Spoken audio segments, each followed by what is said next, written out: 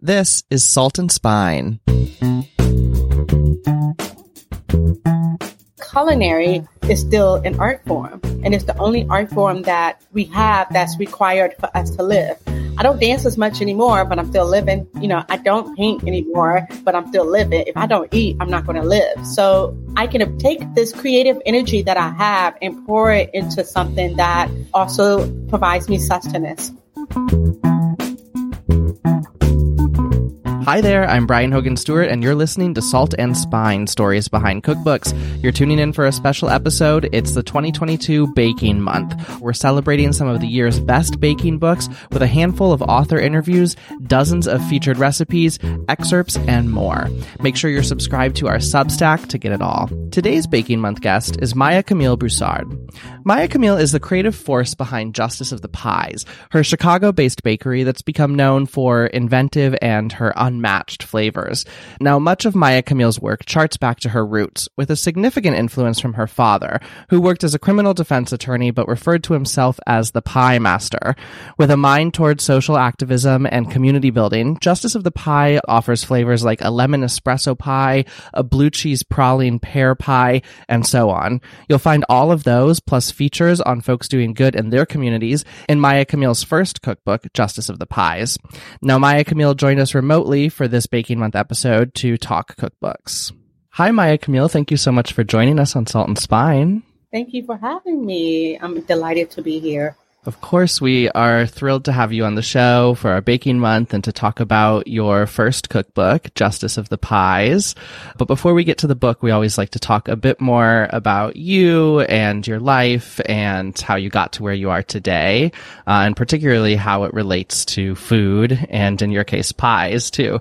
So I know growing up, your father in particular was a big culinary influence on you. He cooked a lot. He baked a lot in his free time. Can you talk a bit about those memories and what that was like for you growing up, by his side in the kitchen? Sure. So I had a really interesting relationship with food, I still have a very interesting relationship with food. And a lot of that stemmed from my dad's relationship with food.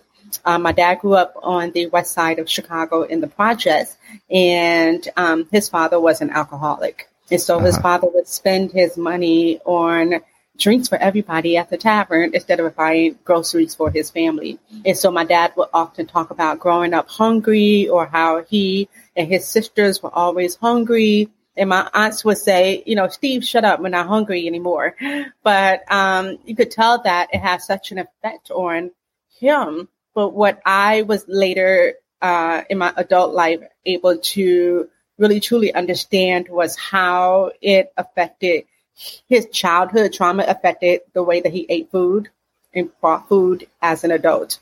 And sometimes we pass on things to others, or we project things onto others, and we don't even know why we do it. So for an example, my dad did love to cook and he did love to eat, but he still had that project mentality where he was buying the kinds of food that were not fresh, that were not healthy, or boxed mashed potatoes, Sure. Food that was overprocessed, things you might find at a corner store or at a bodega that wasn't necessarily like something you can make a whole healthy meal out of. We always had Cheetos in the house. We always had ramen noodle soup. We always had honey buns. We always had we always had hamburger helper. So we didn't have like meat, vegetables, fruit. We didn't have that. And it's not for lack of trying, it was for lack of knowing. Sure. And one of the most traumatic things about my relationship with food that stemmed from my dad's own experience with food is that he always inhaled food. Like, we would go out to eat and he would inhale everything around him. And not only was it embarrassing, but it was maddening to me, because if I didn't finish my food, I knew my dad was going to finish it for me. And I am, to this day, still the kind of person that likes to save, my leftovers. I like to go home and wake up the next day like, ooh, I got a half a burger in the fridge. But when I was staying with my dad at my dad's house, that was never the case. And it just made me so angry. I felt like, you're so greedy. Why do you always have to eat my food? But my dad had this fear that if I don't eat it now, it may not be here tomorrow. Yeah. So that's one element about my relationship with food. The second element is because I didn't have good food growing up, now I want to cook the best food for myself if I can. So there's this dichotomy between my kitchen cupboard and fridge doesn't look healthy and responsible, but I run to the store, grab a few ingredients, and really have fun in the kitchen and make a meal for myself. So I knew there was really good food out there because we would eat it, but it wasn't always there. And it wasn't always provided in a consistent, responsible manner. One of the things that I talk about with the work that I do with trying to teach middle school age children about being self-sufficient in the kitchen stems from my dad leaving me at home alone when he would go to the courthouse or when he would have to go to the holding cells, to visit his clients, and he didn't have a babysitter. I'm in the 3rd and 4th grade, so I'm not a baby, but I'm, this is at the age where parents start to leave their children at home by themselves. Well, back in the day they did. I don't know what parents do now. But my dad, it was 11 o'clock at night. My dad still had not come home. He probably got caught up, at the police station, and I was starving. All I wanted was a Happy Meal from McDonald's with fish fillet, no cheese, light on the tartar sauce, and an orange drink. That is all I wanted. But we had nothing but frozen chicken in the freezer, and we had a jar of olives, a brand new jar of olives. And so I opened up that jar of olives, and I ate the entire jar. And I broke out into hives. And when my dad finally came home and he saw my face completely broken out and red, he was like, "What did you do?" And I started crying. I was like, "It's your fault. There was no food at home. I don't know how to cook chicken. I didn't know how to make chicken. This was the only thing I could eat, and I was starving." My family, we laugh about that. Remember that time Steve left you at home alone? You ate the whole jar of olives, but it really is no laughing matter. And so I recognize the need for middle school age children to become more self-sufficient in the kitchen, to have a little bit of kitchen skills so that they can provide something for themselves.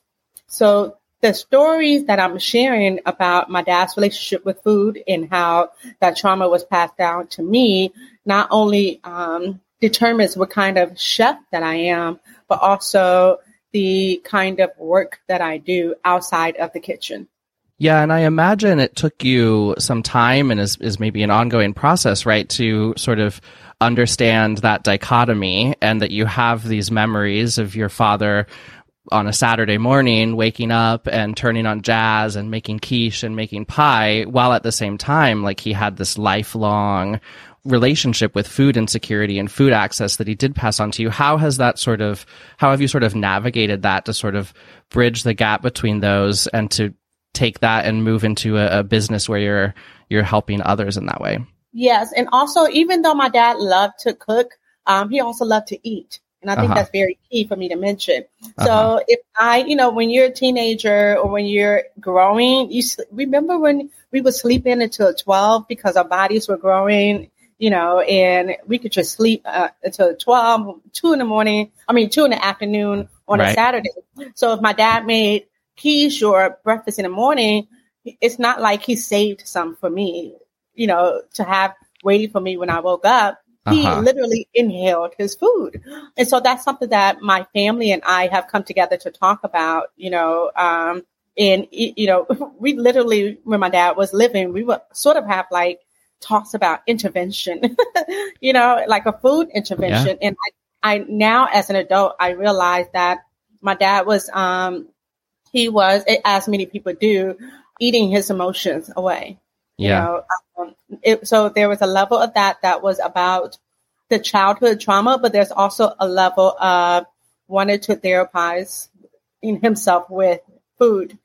And so I always said, and because I would look at my dad when he would literally gobble food at the table, I would almost look at him in disgust, like, dude, can you slow down? And so when I decided I wanted to work with food, I decided, I wanted to enjoy it with moderation, but also I wanted to actually taste food. I wanted to actually have a moment and experience food and not just inhale it until I become full.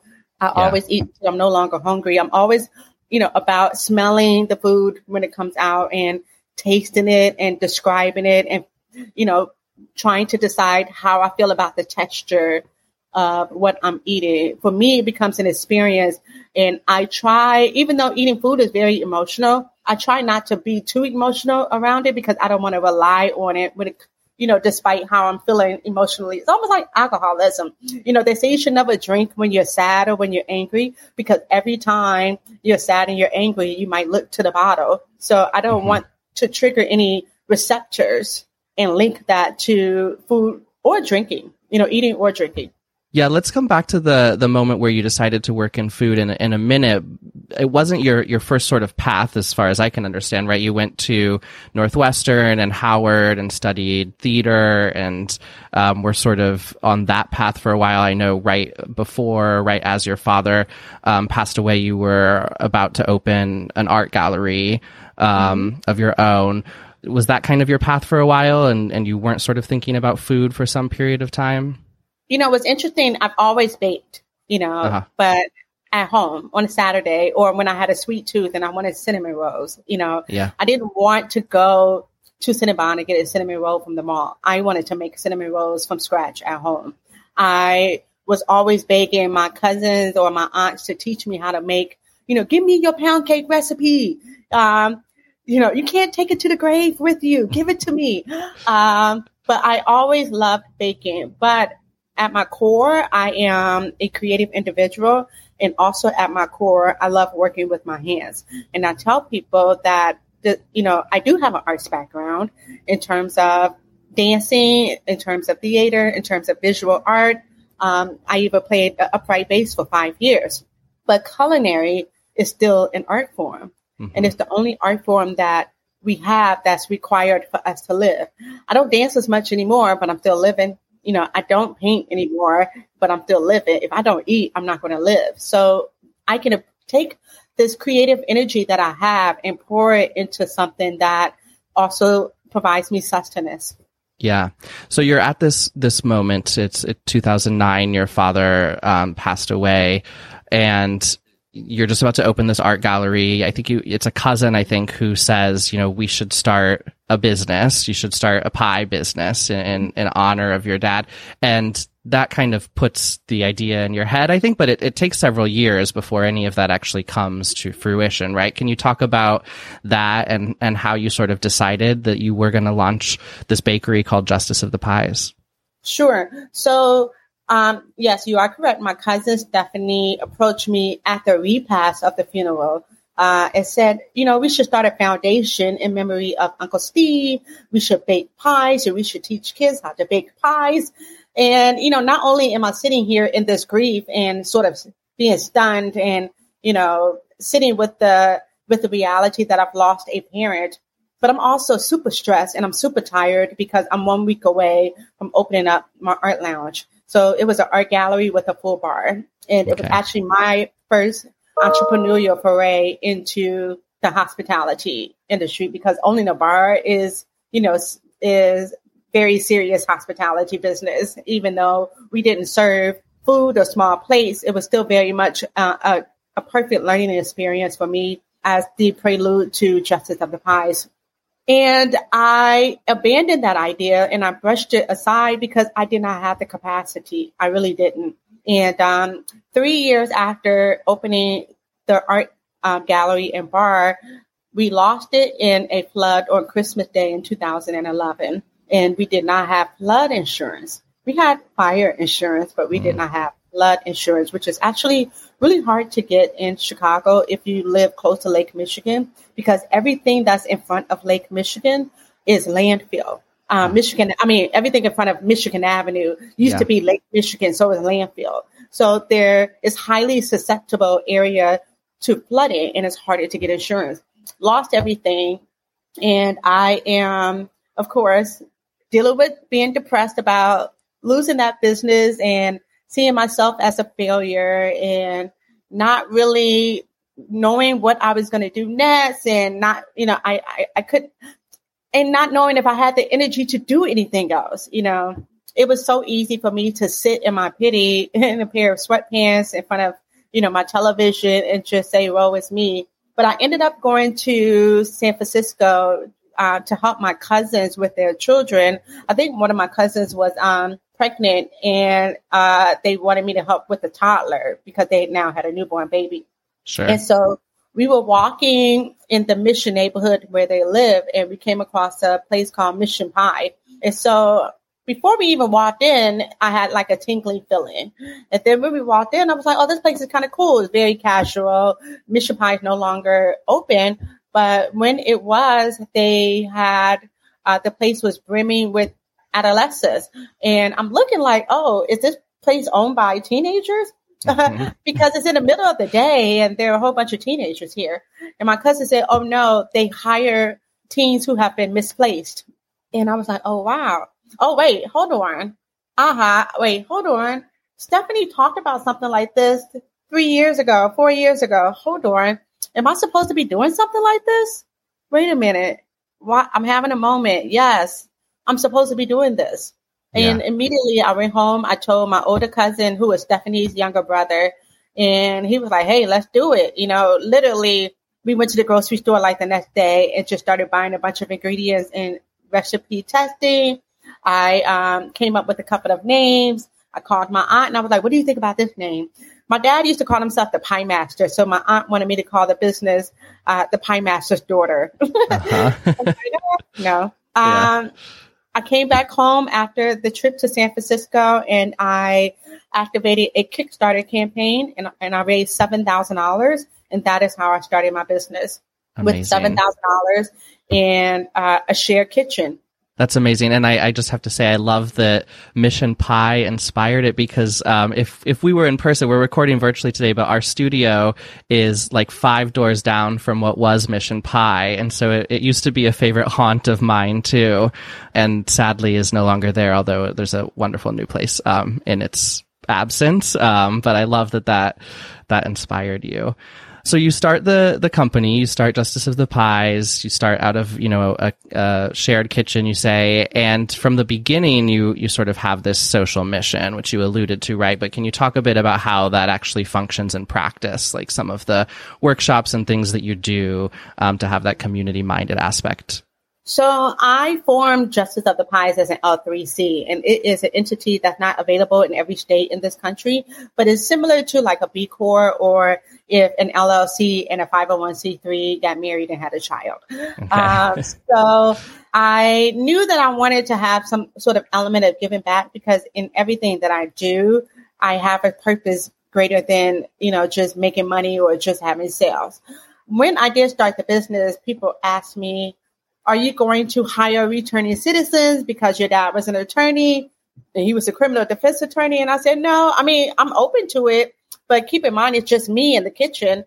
I'm totally open to it, but I also did not want to be boxed in terms of defining how I give back or what my giving back looks like, what kind of philanthropic activities I do or what have you. So I started the I Need Love workshop in 2017. The reason why I waited a couple of years is because I literally started the business with $7,000. So I had to keep making money and pouring it back into the business. I had to, as an entrepreneur, grow the business to a place where I felt like it could sustain itself in some sense. And then I could turn my focus to volunteering and offering workshops. This is not something that I get paid for. It's not something that I even raise money for. I would literally have a mentor who would say, hey, so you want to do a workshop for 17 kids? Okay, I'll give you $1,500. And then, Carrie Gold said, hey, we'll give you some butter. And then Osco said, okay, we'll give you all the tools that you need so that each child can go home with a bag of baking tools and accessories. So, started that in 2017, and I would do about one workshop per quarter. I would love to do more, but I didn't have the capacity and it was just me. But when the pandemic hit and we were all unfortunately at home, I did do several workshops virtually. And it was kind of cool because I would pack up like goodie bags and goodie boxes, and then the administrator would pick them up and then disseminate it to all of the students. And then we would join each other in home. And the reason why it was kind of fun is because it was very practical. that each child had an oven, each child had a sink, as opposed to us being in one space, kind of crammed together around the table. We each person had an area, a working space. It was a very beautiful experience. So we did several of those. I typically partner with nonprofit organizations that already have programming in place, and they already have a group of children that they are working with. I'm simply coming in to amplify and to enhance the already existing programming by offering the workshop. And also during the pandemic, I've been donating a lot to the Love Fridge. So again, I Need Love workshop is one of my signature workshops and one of my signature ways in which I give back to the community. But I want to keep the possibilities open so that, I can pivot and put a bunch of pies in a community fridge so that families can enjoy it, families that don't have access or the financial means to buy my pie, because the pie is a $32 pie. Sure. It is an indulgence. It's, a $37 pie. So they deserve it. And whenever I get donations, immediately I'm donating pies to the fridge. And I love that, because I think it also, so much of it is an homage to your father, right? I mean, he was the original pie master, and you're the pie master's daughter and carrying on this tradition. But he also, I think, really instilled a activism bent and like a socially conscious bent in you too. I mean, I know I read that when he was a student at Northwestern, he sort of led a protest against inequities that were happening on campus. He obviously was a criminal defense attorney career-wise. Like, he kind of also, that's kind of an homage to him and what he instilled in you too. Yeah, my dad definitely was a warrior, for justice, for sure. He could have gone into a more lucrative field of law, but he chose criminal defense law because he wanted to represent people and give people a fighting chance that grew up in the same kind of neighborhood that he grew up in.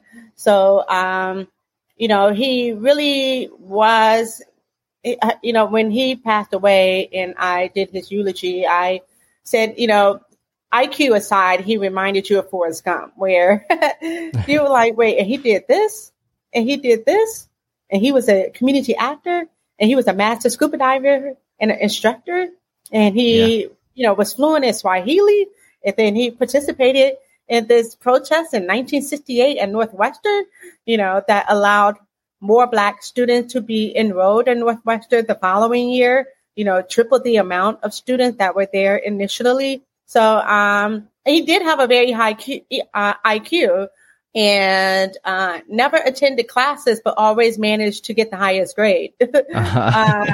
Loved to party, loved to be the life of the party, but also really, he really was a people person. And I think that sometimes when you are a people person, you naturally want to do what you can to help people. You're always asking like, yo, man, hit me up if you need something, what can I do to help? If that was him, he always overextended himself. And my mother is like that too. And I would get frustrated because I could see and I could sense, because I was very intuitive as a child, and I still am intuitive, but I could sense when people were taking advantage of them. And so I was just always very protective of my mother and father being such givers and wanting them to not be taken advantage of. Sure. Yeah, so you launch the business, Justice of the Pies. You start to have some great success. Not to condense this part at all, but I want to get to the book. So you go on a Netflix show. You start to build these great relationships. The business is doing well. When do you sort of decide that Justice of the Pies should also become a cookbook, and how does that come about? So I've been hoarding all these recipes for all these years, and people have been sick for them. Yeah. One of the things that I do take pride in is that I try to create flavor profiles of pies that nobody else does. Yeah. And it's not only important in terms of your relevancy as a chef, but also to enhance your creative prowess, to show your peers and those who enjoy your food, the diners, like, I'm different. I'm very different from what you see out there. When you eat my pie, it's not going to be something that you can find in the next block, the next neighborhood, or even in the next state over. Nobody else makes a strawberry basil key lime pie but me. You could get a key lime pie from anywhere, but you can't get a strawberry basil key lime pie. You can't have a blue cheese praline pear pie. You can't have a salted caramel peach pie. You know, you can have it if you come and get it from me, but you cannot get it from anywhere else. And I grew up different already, you know, so I think growing up with a disability, I always was in the other group. You know, as an other, I was very accustomed to being different. And, you know, when you're highly influenced as a teenager, you want to be cool. You want to be a part of the cool group. You want to fit in. I didn't always fit in. And some people are surprised by that because they were like, well, you're always so confident. But it's like, yeah, but that doesn't mean that I was always accepted as a kid. I was, you know, the girl with the hearing aid, you know, or, you know, if Maya doesn't speak back to you, it's because she's a bitch and not because she didn't hear you speak to her initially. So, you know, I worked really hard to fit in as a kid. And then there was just a moment where I was like, you know what, I'm just going to be different. And that moment, I think, probably came in college, you know, when you get to reinvent yourself. But instead of reinventing myself, I just decided to accept myself as being different and embracing that. And a part of being different for me now is setting myself apart from everyone else to show how unique I am in my ability to create something that you've never had before. I want to give you that experience. But people ask for it. And so I guarded it for so many years because, hey, this is me. This is what makes me different. But at some point, I think enough people know that I am the creator of this kind of pie. You know, I think enough years have passed where people know that to give me credit for creating these flavor profiles. And at that point, I felt like it was really ready for me I was ready to share with the world these wonderful recipes so that they can make it themselves, even if they could not come to Chicago to get the pie. Yeah, I think it is very true that you make pies like nobody else does. And you mentioned the blue cheese praline pear pie, which I also noted is the first recipe in the book. So for somebody who might not be familiar with your pies and they see, you know, a pie book at the store, pick it up, and the first thing they see is a blue cheese praline pear pie, is so lovely. You also have savory pies too in the book. Of course, you have, you know, chicken pot pie with a biscuit topper. There's a Italian beef pot pie, which I know the book has been in the making, but very on trend with the bear and the Hulu show that everybody is really into lately. And you also have a whole chapter on whoopie pies. So your definition of pie is quite broad and includes, you know, sweet, savory, as well as even whoopie pies are included in the book. Well, the whoopie pies were really important for me to include in the book because when you're working with flavor or you're known for having a complex flavor profile, that often means you have to use a lot of ingredients. You know, you have to really layer your dish with all of the different ingredients and spices and vegetables or what have you. And some of them can be a bit more complex and time consuming. I wanted something that a kid could do as well. I wanted the book to have several levels of degree of difficulties. So I wanted to have recipes that were easy and you could do it and bake it in 12 minutes, pop it out and put some filling in it and enjoy it immediately. But also there's a dish in there that may take 2 hours just to get the filling, you know, made. And then you have to chill the filling and then put it in the pie crust. And, you know, it's a lot of steps. And I know that whenever you're making pies, especially when you're making an all butter crust pie, that could be a 2-day process because you have to let your crust rest, you know, what have you. By offering the whoopie pie chapter, it's not only allowing for younger bakers to make something on their own without help, but it also allows for the typical reader or home baker to make something quickly and to have that instant gratification. Yeah. And what is it do you think about pies that makes pies so special, you know, as compared to a cake or a cookie or some other, you know, sweet or baked good? I mean, I love a good cake. It's Sure. no secret that pound cake is like my jam. But I think that what makes pie really interesting is how nostalgic it is. It's very mature, but it's also not trendy. And that is what attracted me to it. Like when I do open up my storefront, I will be adding in other baked goods because I love, like I said, pound cake, but I also love cinnamon rolls. Like there are all these things that I want to do and all of these ideas that I have. And now that I have the space, do I have to be boxed in by doing just pies? Yes, my reputation is known for building a bakery that focuses on pies, but I also want to include other nostalgic treats. I think I like time-honored traditions and time-honored baked goods. And that's what pies are. You know, there's nobody who says, oh, pie, you know what? I give it 5 more years. Yeah. You know? And then I think it's going to be so faux pas. You know, nobody says that. When you mention pie, people say, oh, my goodness, my grandmother. In my childhood. I love pies. There's so many people who prefer birthday pie over a birthday cake because it just reminds them of their childhood. It reminds them of, you know, something that's comforting. It feels like a blanket, a weighted blanket. Yeah. You know, a cake is wonderful. A cake could feel like, you know, you're on a cloud or climbing a mountain or whatever. I don't know. That's a weird way to describe it. Sure. But pie just makes people feel like, you know, they're about to grab a hot cup of cocoa and put a weighted blanket over their legs and, you know, have a movie night with the fireplace burning and then have a slice of pie at the, you know, at the table on the side. You know, they could really bite into it and really enjoy it. So, yeah. Oh gosh, now I need a slice of pie. You're painting such a beautiful picture. Gotta have a slice of pie. I need one. So you could have, of course, just approached the book with your incredible and inventive recipes and the story of your life and your father and his legacy and the business, but you also decided to open it up a bit more and include a number of these sort of profiles throughout the book, who you refer to as stewards and sort of heroes outside of the kitchen, people who are fighting for social justice and equity, often related to food, but not necessarily. Did you know you were going to include that from the beginning of the book project? And how did you sort of think about that aspect of the work? So again, whenever I do something, I want to be different. And I know there's a lot of amazing baking books out there, but I wanted to have an atypical baking book. That's number one. Number two, when you do things for others, good things automatically come back to you.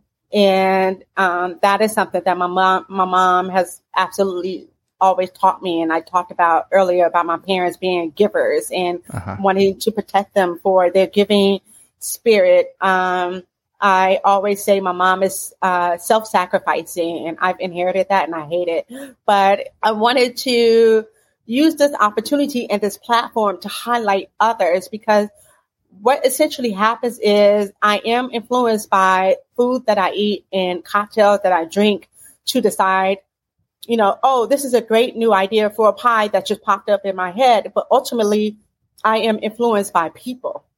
And I thought it would be really cool to highlight people who are doing amazing work and to honor them with a recipe inspired by not only them, but the work that they do.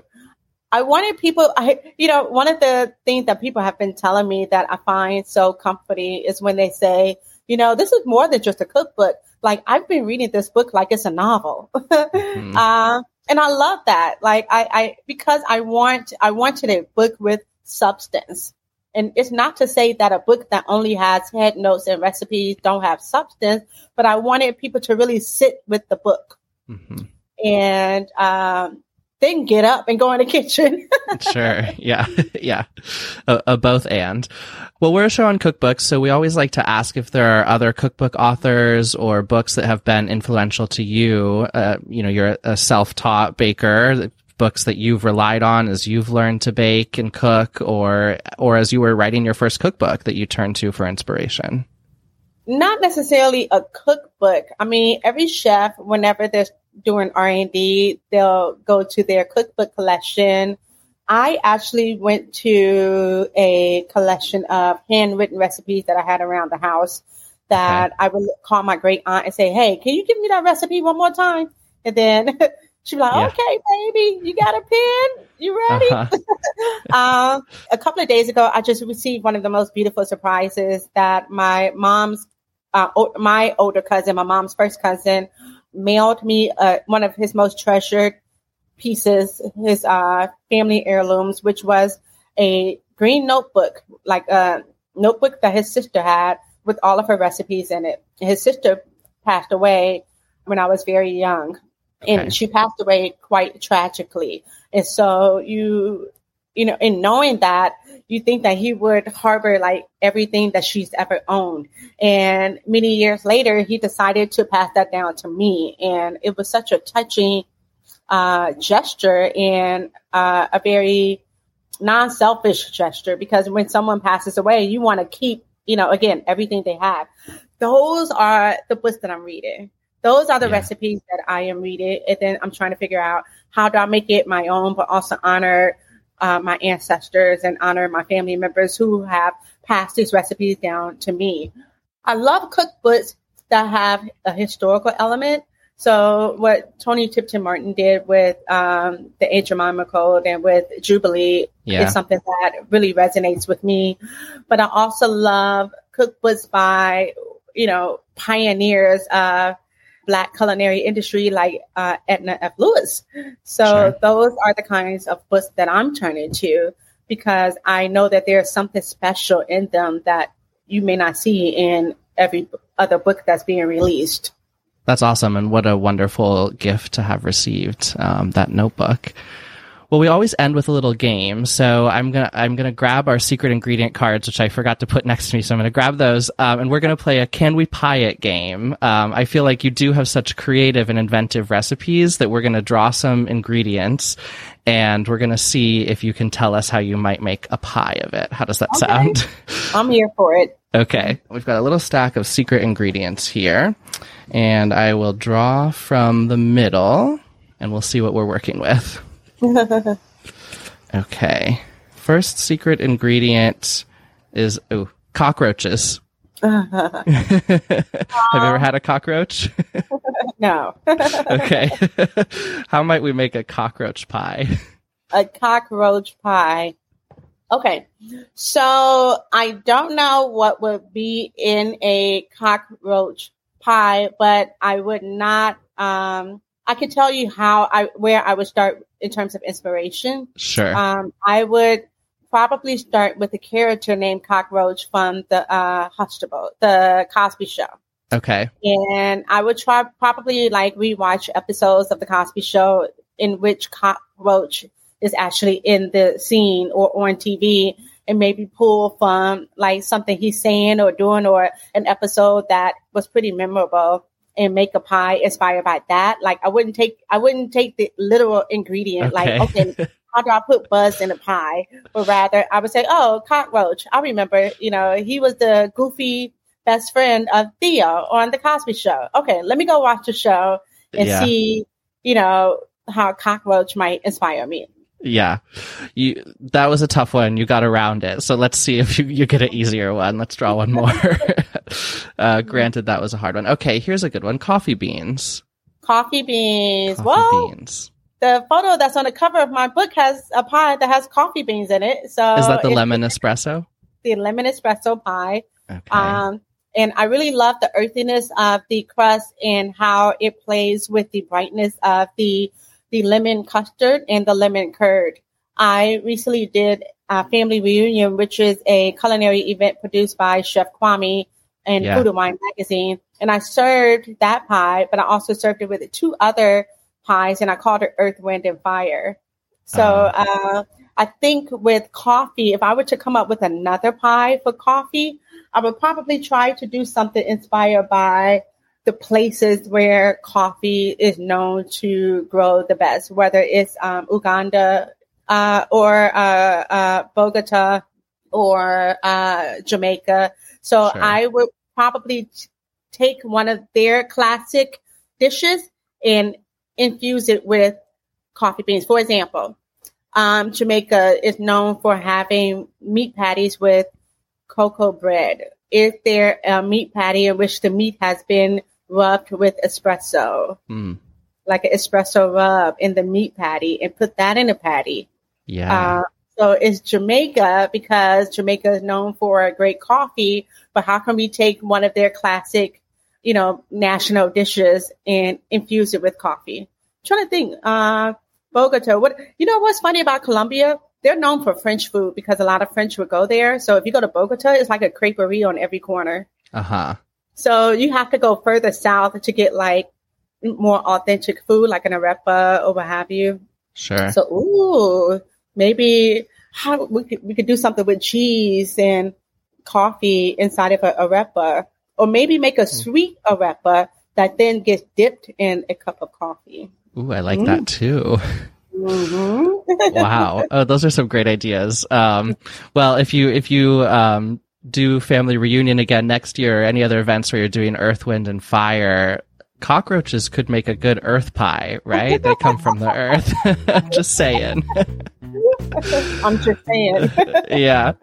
Well, this was so much fun, Maya. Camille, thank you so much for joining us on Salt and Spine. Thank you for having me. It's been a joy.